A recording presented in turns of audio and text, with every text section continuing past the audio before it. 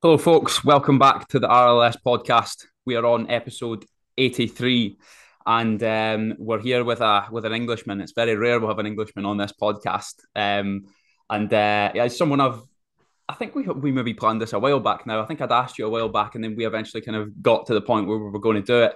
And yeah, mate, in fairness, I don't actually know you that well. I think we had one night in Glasgow where we chatted a bit, but I still don't know you that well. So it's going to be a little bit of like kind of getting to know you about your background and kind of what you do. And also it's going to be useful because we both kind of work with the same kind of client. Um, so yeah, mate, how are you? How are you getting on? I'm very well, thank you. Thank you for having me on. And it's funny you say that. I was talking to someone earlier, and I said I'm going to be jumping on a podcast. I said, but the thing is, I'm with a Scotsman, so it's going to be very different. Yeah, mate, I think the other way around is actually sometimes quite hard to understand what I'm saying, but I never have an issue with what you're saying. It's quite a crisp accent. Nah, to be fair, your accent ain't too strong, so that's not too bad. Yeah, when you go a bit further south down to Glasgow, it changes a little bit. That's it. That's it. But yeah, literally, I remember it was my first HPC event, and to be honest, I followed you on social media before we'd even gone there. And I just remember having a chat, and then literally you come across exactly as you do on social media. So I was like, what a legend, top bloke. Yeah, that's a bonus, mate. Not everyone does. Nah, that's it. That's it. But yeah, mate, look, I suppose the first question is like, who are you? Where are you from? What age are you? Like a little bit of a dating profile. Oh, I'll go. So, my name's Danny Norton. Start off with that one. I'm an online coach, PT, 26, based in Essex. Probably you can tell by the accent, it's absolutely horrendous. I've literally played football my whole life since I can remember. Sort of fell into becoming a PT as well. Tried every job, labourer, air conditioning apprentice, postman. Absolutely love being a postman. Unbelievable job. But just sort of knew I wanted to go into a different role, something that I enjoyed more, and more of a career. As much as I love being it, love having a giggle with the lads on football at the weekend. Got a missus who's absolutely unbelievable as well. Puts up with my shit, so that's a bonus. And that's it really. To be honest, I'm pretty straightforward, pretty normal. Just love chilling out, love relaxing, um, and that is me really down to a T. Yeah, mate. So when did you actually start your coaching like career, PT career?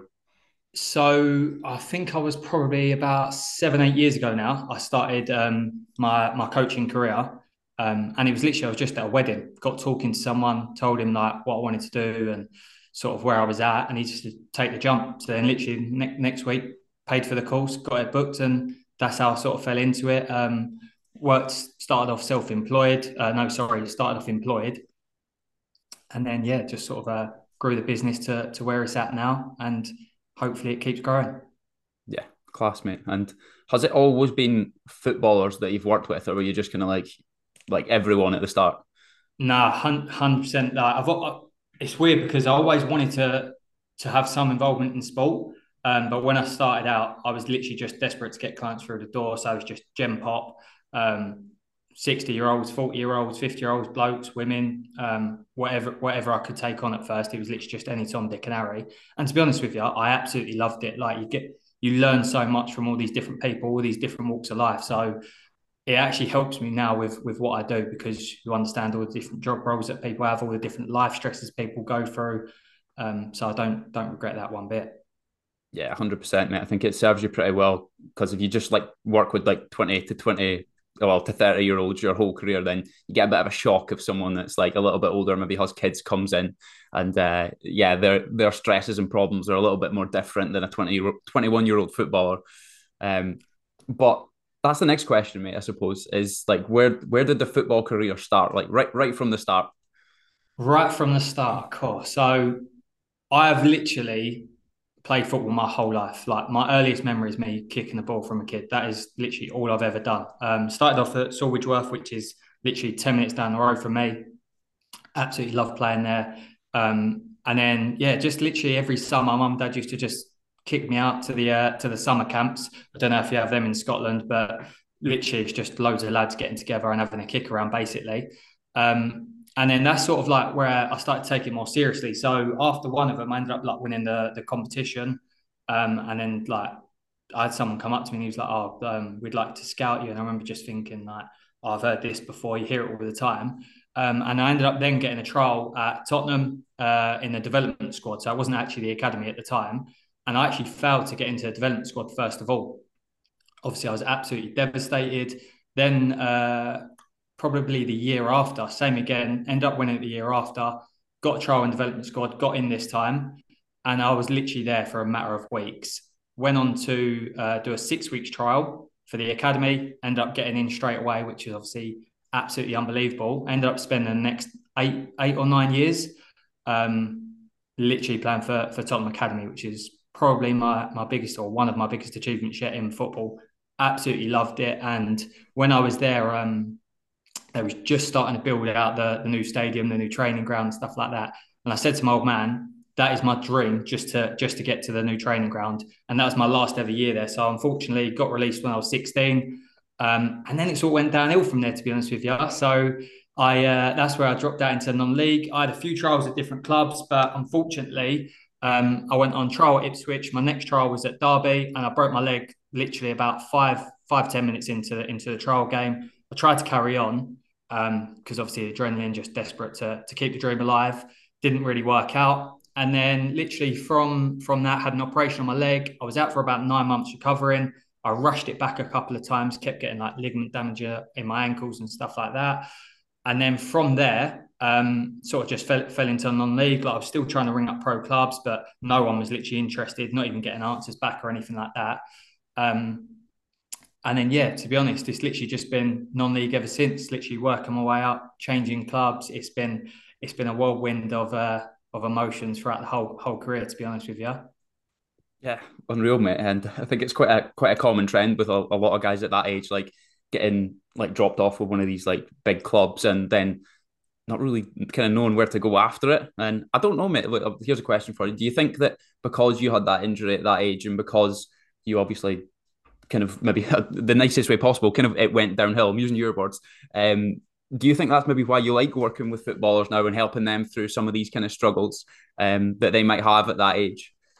Mate, 100%. So the biggest thing for me was like when I got released from Spurs, that was my whole life. I didn't see life after Spurs. Like my mental health for the next 5 years was shot to bits because of it, because I didn't see anything happening after Spurs. I thought that was just going to be it. So for me now, it's obviously taken me 5, 10 years afterwards to understand the emotions that go into it and how much sport and football as a whole is such a mental battle. And I just felt like it's very different nowadays. But when I got released, you're literally just left on your own. It is the loneliest place in the world, and football can be at times. So I understand that side to football as well. And that was part of it. Like I understand that there's a lot of mental health struggles with confidence, and also sometimes you want to push yourself, but it's like, how do I get to that next level? Or how do I get back to where I was? So it's then just having someone there to support and guide you along the way. So yeah, that was sort of another reason why I chose going with non-league athletes in the end. Yeah, I mean, it's a massive identity thing. Like when you've got someone that's been professional or been in like a youth set up until the age of like whatever 16, 17, 18, 19, that's like that's their life, that's who they are. Like I'm a pro youth football player, and then when they aren't that, it's like what the fuck am I? And you ask, I remember even I was at nowhere near the same level as you, and even I was still asking myself that question. I was like, who the fuck am I now? Like I'm not like a gardener or a labourer. Like meant to be a footballer, but when you lose that, you take so as a guy that age, you take so long to figure out who you actually are. And I suppose that's kind of what you were referring to when you've maybe done all these different jobs afterwards. That was literally it. So I remember when I started like getting all these different jobs, and I remember one bloke just hammering me like, "Mate, you're not a footballer. Like you're working for me now." And could not get my head around it. I was like, "No, I'm still a footballer." And obviously, the older you get, you start realizing that the dream's further and further away, and you start to understand that there's so much more to life than football. Like, don't get me wrong, I still love it more than anyone. Still passionate about it. Still want to play it every day, but there just comes a time where you have to actually look at it and go, right, that's not me actually as a person. Like there's more to me than that. Like I'm a family man, I'm a friend. I'm not just a PT. I don't like put my whole value on one aspect of my life. Whereas before, football was my whole life, and that's the only way I saw myself. And when I got released, my biggest fear was people looking at me differently, judging me differently. So yeah, that was a big thing, the identity change and trying to get over that. Yeah, that's huge, mate. I've spoke to quite a few people about that, and it's not really something that's been at the forefront of the conversation for a long time. But I think it's better now. A lot of people have a lot more support with that sort of stuff. Um, so I suppose the next question for me was, and this is something that confuses a Scotsman every single time they ask about it, is like the non-league structure in England. Like there's a similar structure in Scotland, but it's I think it goes. I don't know. It's maybe not as big. So like where I suppose like the last team that you played for, obviously like you're coaching non-league athletes, like where does that sit in the pyramid? Because it confuses me. Uh, so basically, so you've got the pinnacle is like the conference prem. You've then got the conference south and north. So that's split into two sections. That's like step two. You've then got step three, which is like four different leagues at step three. And then it just peters down and then it just goes regional as well. So it is quite confusing. The highest I've played so far is step three. Still a pretty decent standard. A lot of traveling when you start going up higher as well. It's quite straightforward to be honest, but it's probably you need to see it in a picture to get a better understand how it works. But the pinnacle of non-league for us is I'd probably say like the conference prem, but even then, majority of teams in the conference prem are full time now. So you're probably looking at conference south, conference north. Sorry, is the pinnacle as well. And so does the pyramid work in the same way, whereby like if you have the backing and finances, you can literally just climb all the way up there as far as you want to go. Yeah, exactly that. You see it all the time in non-league. Teams just throwing money at it for like one or two seasons just to work their way up. If it doesn't work out, budgets get cut. It is probably the most carnage and yeah, mental sport in the world because it's just all over the place. It's so cutthroat. Um, and yeah, you can get relegated, you can get back-to-back relegations, you get double promotions. Like a team called Aveley, absolutely flying. They've got two back-to-back promotions. They're now in the conference south, I believe, and they're sitting fourth or fifth in the conference south, which is unbelievable. So yeah, it's doable, but you do need the resources to back you as well. Yeah, I think my recent experience of non-league in England has been watching a bunch of amateurs on YouTube after being exposed to that Mark White podcast. That's kind of my introduction to it. Honestly, if you haven't watched it or anyone listening hasn't listened to the podcast Under the Cosh with Mark White, is an absolute game changer because for me that's proper football.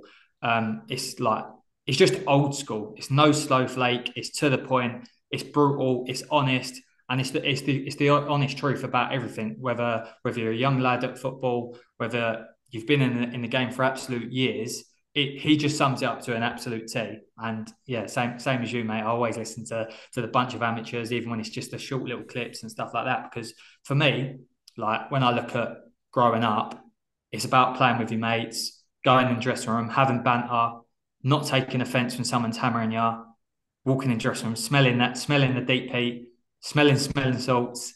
If you don't know, you need to get to know. All of these sort of things is for me is proper football. And nowadays you don't get to see that side to it. It's all the pretty side, all the highlight reels on Instagram. You don't see the nitty gritty part of it.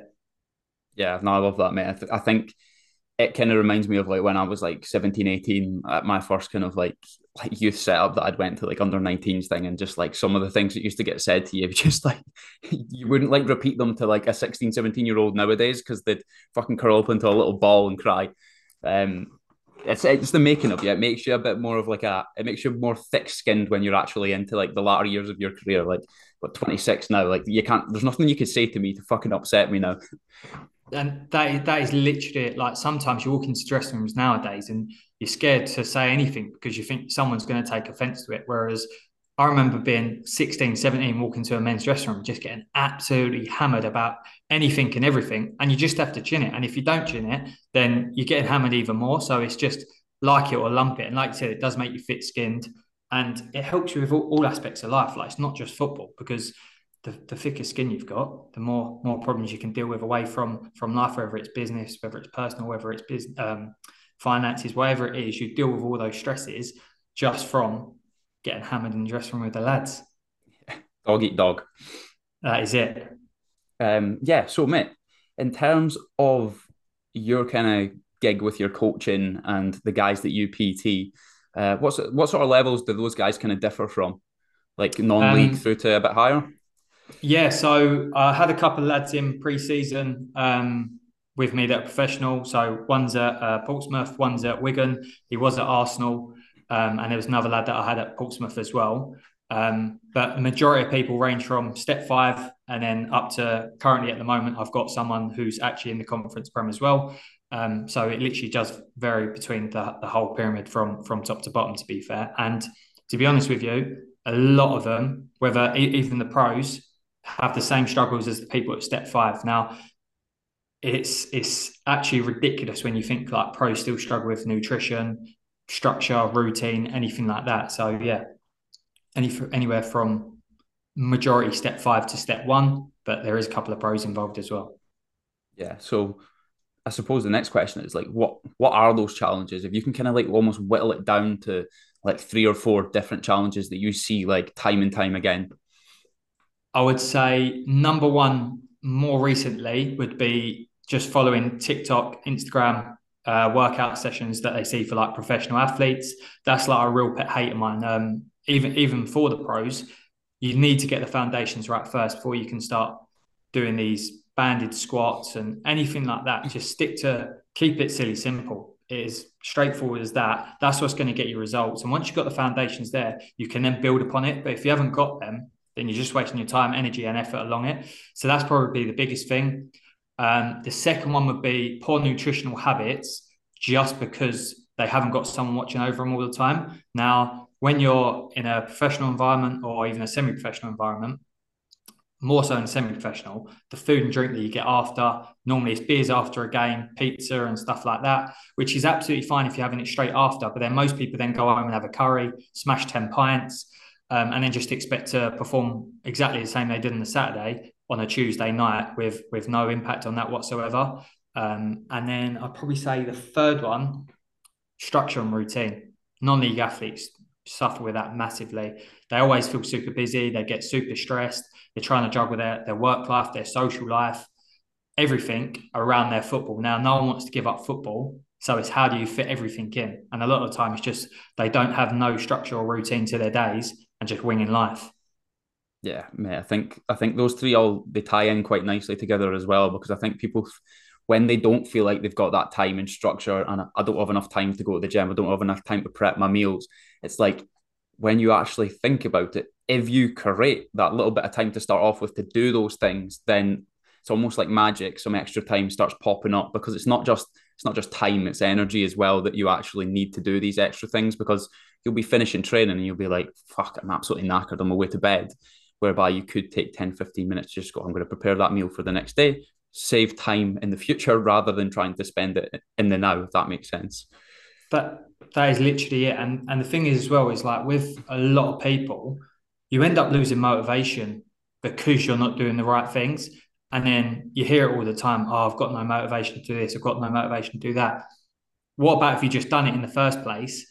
And then the motivation will come along further down the line. Where if you just rely on it, it's not going to come and hit you up on the nose what like all of a sudden.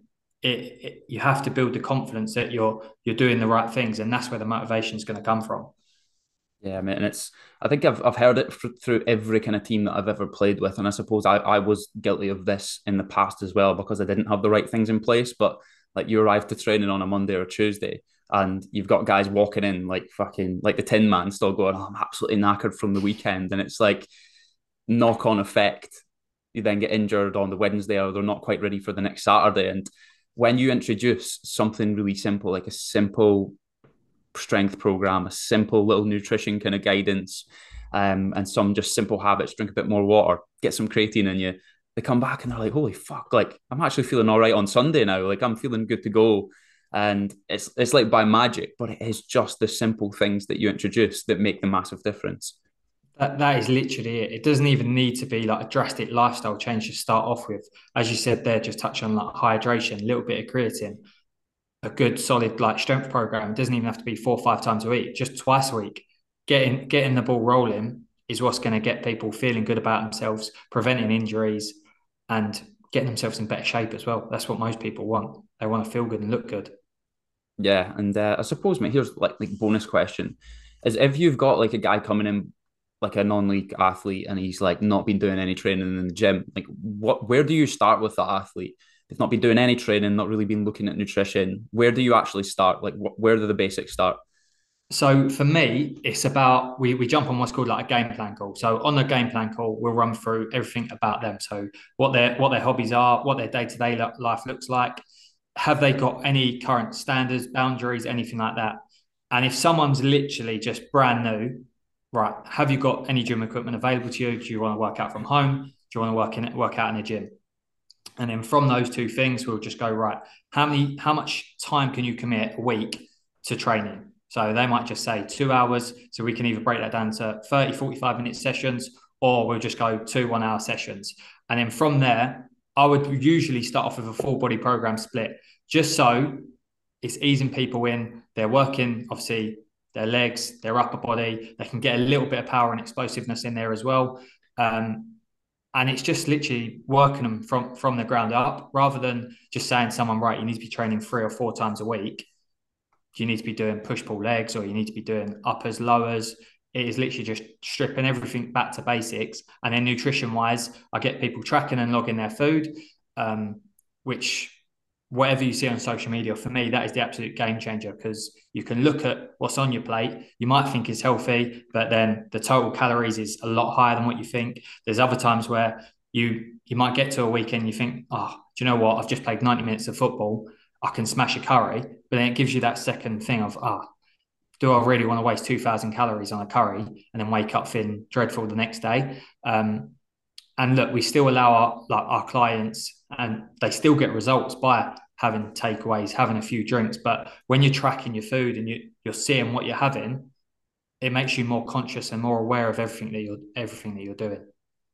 Yeah, 100%, mate. And I think the main thing that I was kind of trying to get out of that was that, like, it's nothing, it's not crazy. It's like going back to what you said about the TikTok workouts. Like, you look at this guy doing some like banded plyometrics, fucking backflips in his back garden. It's like that. You don't need to be doing that. Like, it's just simple, like 2 45 minutes, 2 1 hours. Like, everyone a, in a real world can dedicate 2 hours a week to just doing a strength program. And that's where you're going to get the most bang for your buck. Just what was a way to say there? Like minimal dose to start off with, most effective minimal dose that you can get. And yeah, it's just like magic. You start feeling better over time. I've done it with so many guys over the past few years. Like, it's just, they do think it's like, oh, this is like the best program in the world. It's like, nah, it's just, you've just started.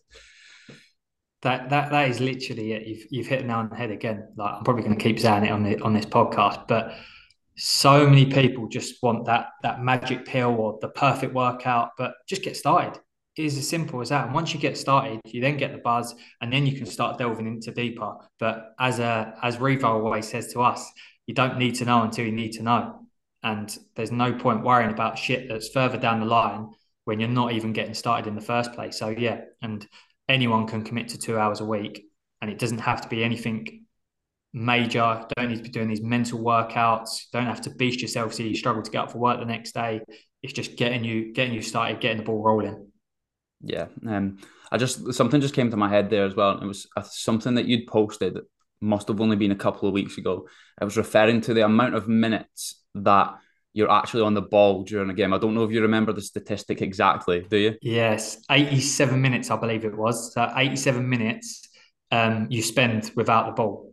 And that's at the top level as well. So that's at the pros. It's only 3 minutes for the pros where they spend time on the ball. So if you think in lower levels, the pitch, I don't know if you've got VO and you watch your games back or anything like that, but you spend half your time skipping 10 seconds because someone's taken 40 minutes to take a throw on. So it's probably even less the amount of time that we spend on the ball in the lower leagues. So when people say to me like, oh, yeah, but technically I'm unbelievable. Well, what are you doing for the other 87 minutes?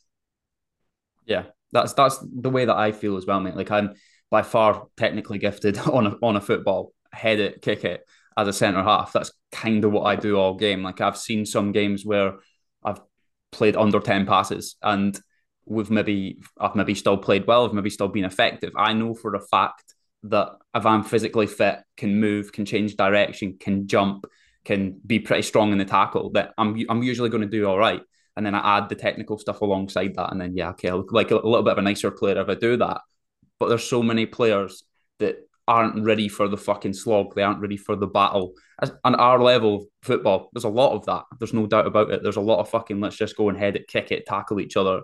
And yeah, you can be the nicest looking player in the world. You can have the best touch, but if you can't do that side of the game and you're gassed after 2 sprints, you become pretty fucking useless. No, same again. Like for me, I'm a runner. That is me down to a T. I can run all day. And I always remember one of the gaffers that I used to play under said, if you're having a stinker, run yourself into the game. And it is so true. You'll even see a clip, I think I see it on Twitter probably 2, 3 years ago of Gareth Bale telling Brennan Johnson for Wales, like, I know it's tough. You just got to fucking keep going. And that's coming from Gareth Bale. Unbelievable player. Like, probably one of the best players to ever play. And he's telling someone else they've got to run, they've just got to do it. And then you get players in lower leagues nowadays and they just think, nah, do you know what? Like, technically, I'm a joker or I'm a number 10. Like, I'm not that sort of player. Don't work like that, I'm afraid, especially if you want to progress through the leagues. Gaffers will soon find you out. Yeah, that's it, mate. It's so frustrating. Like so many players, such good technical ability, but they just aren't willing to move, aren't willing to just like tackle and just be a dog for a part of the game. And that can, well, what we're talking about here with the nutritional side of things, with the sleep, with the training, that can be the difference where you don't feel gassed after 2 runs. You feel like, oh, I can actually keep moving on this muddy park. Like I'm feeling good. So it's, you can take a horse to water, but you can't make it drink. You can tell them about these sort of things, but you can't make them do it unless they really want to do it. And funnily enough, that can just be the difference where like someone does something like this. And again, I'm not blowing smoke up my own arse, but there's so many times where like someone's come in and done something like this, been technically good, they've made this little change. And it's like, funnily enough, after 1 or 2 seasons, you see them then drifting off into the higher leagues. And it's like, it's no surprise that that's happened because that's what you were missing. Yeah, exactly. You've hit the nail on the head again. Yeah. It's So so true. So, mate, I think the next thing is, and this is probably like one of the biggest challenges around like non-league, and I suppose like in my kind of neck of the woods, it's like it's called junior football, or like Lowland League, Highland League up here. Is the I suppose it happens at the pro level as well, just slightly less now. It's like the drinking, the going out, the kind of feeling fucked every Sunday, Monday, going back into football training. How does that affect kind of the guys around your level? So to be fair, we've got some absolute cannons that I've played with before that can just turn up no matter what and they just deal with it. But like they're just different breed. But the majority of people that I speak to nowadays, they just can't hack it. They think they can, but then their performances drop. They pick up niggly injuries. And for me, it's not even just about like performance on the pitch, but you just end up wasting days afterwards. You wake up on the Sunday, you're hungover, you end up eating crap, staying in bed, getting a Deliveroo, Uber Eats. Then all of a sudden you've wasted Sunday. You wake up Monday, you're dreading work, can't be bothered. Drags into Monday. All of a sudden it's Tuesday, and you're like, shit, I've got a game tonight. I've got to pull myself together. And then they're probably then smashing Red Bulls, Monsters, whatever it is, just to get themselves up for it. And like the amount of injuries you'll see from people where they've just been on the lash all weekend and then turn up on a Tuesday and they've not recovered properly between. And it just affects your mood. You feel lethargic, run down, unproductive. So yeah, it's a weird one because the culture over here is absolutely get on the lash, win or lose on the booze. Yeah. But for me, I think it's just in moderation. Like I'm all for it, but if it's affecting you not just your performances, but away from football as well, there's a point where you've got to look at it and go, right, what do I need to do to start performing properly, and what am I willing to sacrifice to get the results that I want? Yeah, not like that. Exactly the same. Like I'm all for it, and like it would be a pretty sad existence if your football team never had a night out the whole season. I don't think you'd have the same kind of culture, and you wouldn't have the same fucking laugh that you usually do. But as you say, like if a player can indicate the fact that they're getting injured at training or the first game of the week, if they've got a midweeker and it keeps happening and they feel fatigued at 70, 60, 70 minutes, then you've got to begin to put the pieces of the jigsaw together and understand, okay, that could be the reason. You got to pick and choose your battles. Pick and choose when you go hard. Pick and choose when you maybe just take yourself up the road after a couple. Easier said than done. Yeah, no, it is easier said than done. But for me, like I'm all in or nothing. So I'm not a big drinker because when I do, I get too excited, especially on team nights out. It's just total carnage, and it never ends well. I'm either sick or in an absolute pickle that I can barely remember it anyway. So for me, it takes me 2, 3 days to recover. And I know people that do that every weekend. And I'm like, how? How is that even possible? So yeah, like you said, just pick your battles and learn to say no. If it's a pointless occasion, then just say no sometimes. You'll be better off for it. Yeah, that's there's a few of these outliers that are able to do it like week in, week out, like spend the night in jail on Saturday night, wake up on the Sunday, and they're back at training on Monday like nothing's even fucking happened. Oh, I've played I'm with a few certainly of not them one of them.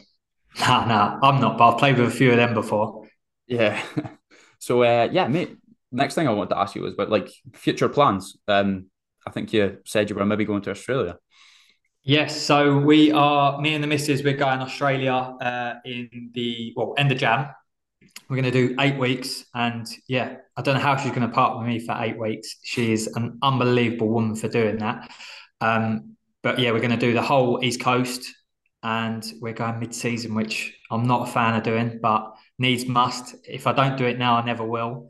Um, so yeah, that's the closest plan that I've got. Like we both love traveling, and it's like going away with my best mate. Like she's a good crack as well. So yeah, I'm well looking forward to that.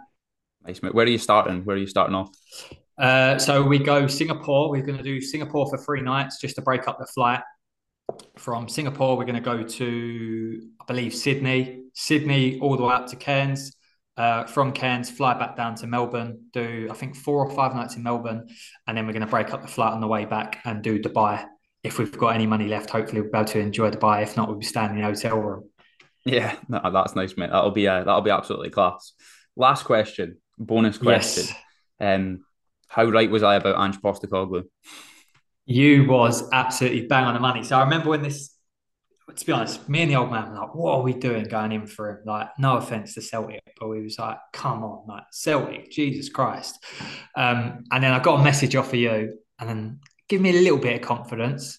But he has been unbelievable. Like Ange Ball has got everyone absolutely buzzing again. Style of football is unbelievable. Um, and pretty much like Levy said in that interview, like we got our Tottenham back. Just good to see. I don't think we're good enough to win a league. We need a lot of signings to do it. We need no injuries, but just nice to see everyone flapping. Everyone's Yeah, panicking. Everyone's got spurs on their lips again. It's brilliant. yeah, mate. It's nice to see, mate. Like I'll just be an Ange fan for wherever he goes, even if it is Spurs. And it's just amazing. Like I'm watching players like Emerson Royale and fucking Hoiberg and that. And it's like, how has he managed to get these kind of guys to go and play that system and make it look good? It's just like with an additional like 3, 4 players chucked in there, quality into the positions that you need to fill. It's going to be a scary prospect. Yeah. And the thing as well, I've seen loads of interviews where people say about Ange being like the best man motivator, does the best like motivational speeches and stuff like that. And it just shows you like football as a whole is just such a mental battle. And if you win the battle, you're going to be flying on a Saturday. So if you can get that right, then you've pretty much it's 80% of the game sorted for you. But yeah, it's so enjoyable and yeah, fair play because you was bang on the money with that one as well. Yeah, had no doubts about the big man. But yeah, mate, I suppose that takes us to the end. Where can people find you on like Instagram or Facebook, whatever it is that you're using? Instagram is the easiest place to find me. So either type in non-league athlete program or Danny C Norton, Norton. Easiest place to find me. But just quickly before we go, I want to ask you about your league. So you call it juniors because I was Yeah. confused about that. Whenever I see it in yours, you always say about juniors. So run me through that. Oh mate, so if you're going right to the top, Celtic Rangers SPL, then you go down Championship, League Two, League One, and then you've got the Highland League and the Lowland League. They play a playoff against the bottom team in League Two to see who can get up there. So that's like a two-legged playoff, which is hard enough to get into anyway. And then you go Yeah. below that, and then there's like east of Scotland, west of Scotland, which I think it breaks.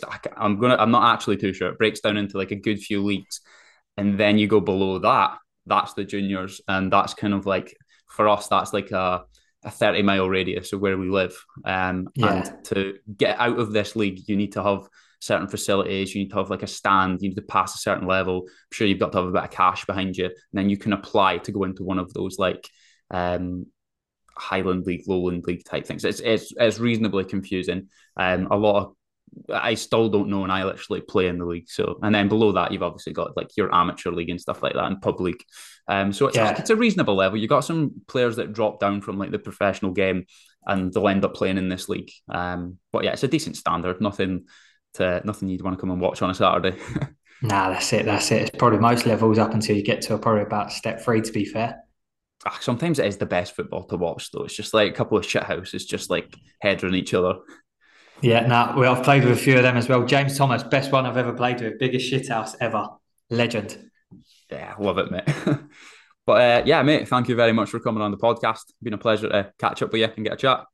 No, thank you very much for having me on. Been a pleasure. And if I ever get my own podcast, I'll have to get you on as well. Find more about you. Make it happen, mate. Top man.